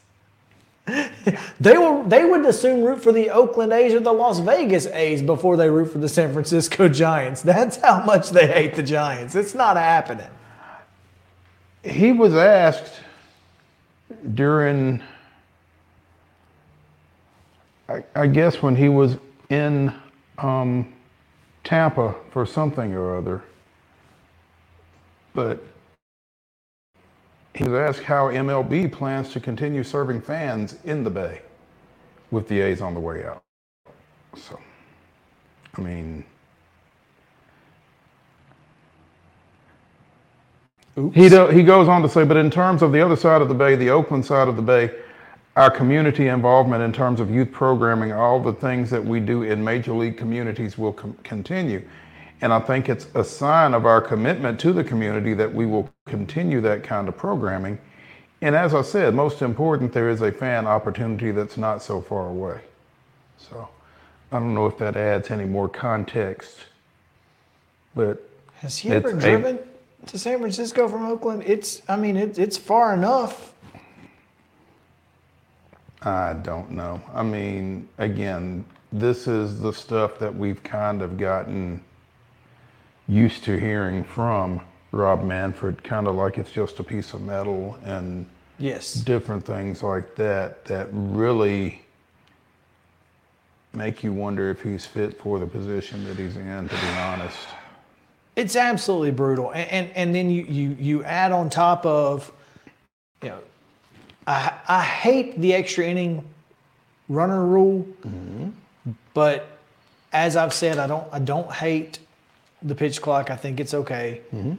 I hope to see the ABS system, or at least the ABS challenge system, implemented at the major league level at some. It's got to be the capacity challenge soon. level, yeah. Yeah, and I think some of the rule changes have been good. I think extending the playoffs was terrible, but his goal is to make money, not to make fans happy. That's the bottom line. Well, but I mean, if you make fans happy, don't you? Typically, you make more money. Yeah. He's got to figure out blackouts and the new Bally situation. And I'm not sure he's the guy that I want doing that, but he's going to. So it is what it is. Well, I mean, if they're going to get it figured out over the next and it's got 4 to be, years, yeah, exactly. This year. I mean, at least next year. So all of that being said, I think Rob Manfred has done some good things, more bad things, and I don't trust him over the next 5 seasons to be any better, but it is what it is. We have to deal with it at this point. So, the jerseys, the new Fanatics / Nike jerseys that everyone hates, including players, this is terrible. Apparently the Braves colors don't even match. Their jerseys and their caps. Yeah, well, it's two different shades of blue. Navy is one of the most difficult shades of a color to match with different materials. So obviously the hat is made of a different material than the shirt, and it's really hard to match. I only know this because of my family's history in sporting goods. So it just is, that's something, that one in maroon is almost impossible, depending on what fabric you're talking about. That blue and that blue are supposed to be close to the same, not even a little bit. So you're going to get that. But it is, it is going to be interesting to see how this uniform thing plays out, because I think it's going to have to change at least by next year. Yeah. Because it's bad right now. Well, it'll be interesting to see how or if Rob Manfred handles that. But, there's light at the end of the tunnel. 5 years away. It's 5 years away. So keep hope alive, right? Keep hope alive. Yeah. What are you looking forward to this weekend? Both the Vanderbilt UT games. College baseball starts this weekend. Started today. Yeah, Middle is playing right now. I think UT's playing. I'm not sure who UT's playing. Vanderbilt is playing. Vanderbilt is playing Florida Atlantic right now. So, yeah. I don't know that the weather is going to be very conducive to baseball this weekend. Daytona 500 Sunday, maybe. Who you got? You know what? Give me Bubba. You're not taking Busher? Nope. Okay. Although I would, but no. Okay. All right. I want to thank all of our guests this week, and I don't think I have time at this point to run through all of them, unfortunately. But and thank you all for watching this week. We will see you again Monday at 2 o'clock from the Lee Company Studios, and I think it'll actually be us again, right? It will be. It will be. It'll be us Monday. Stay with us here on Main Street Sports Today, presented by Mid-Tennessee Bone & Joint. For the last time.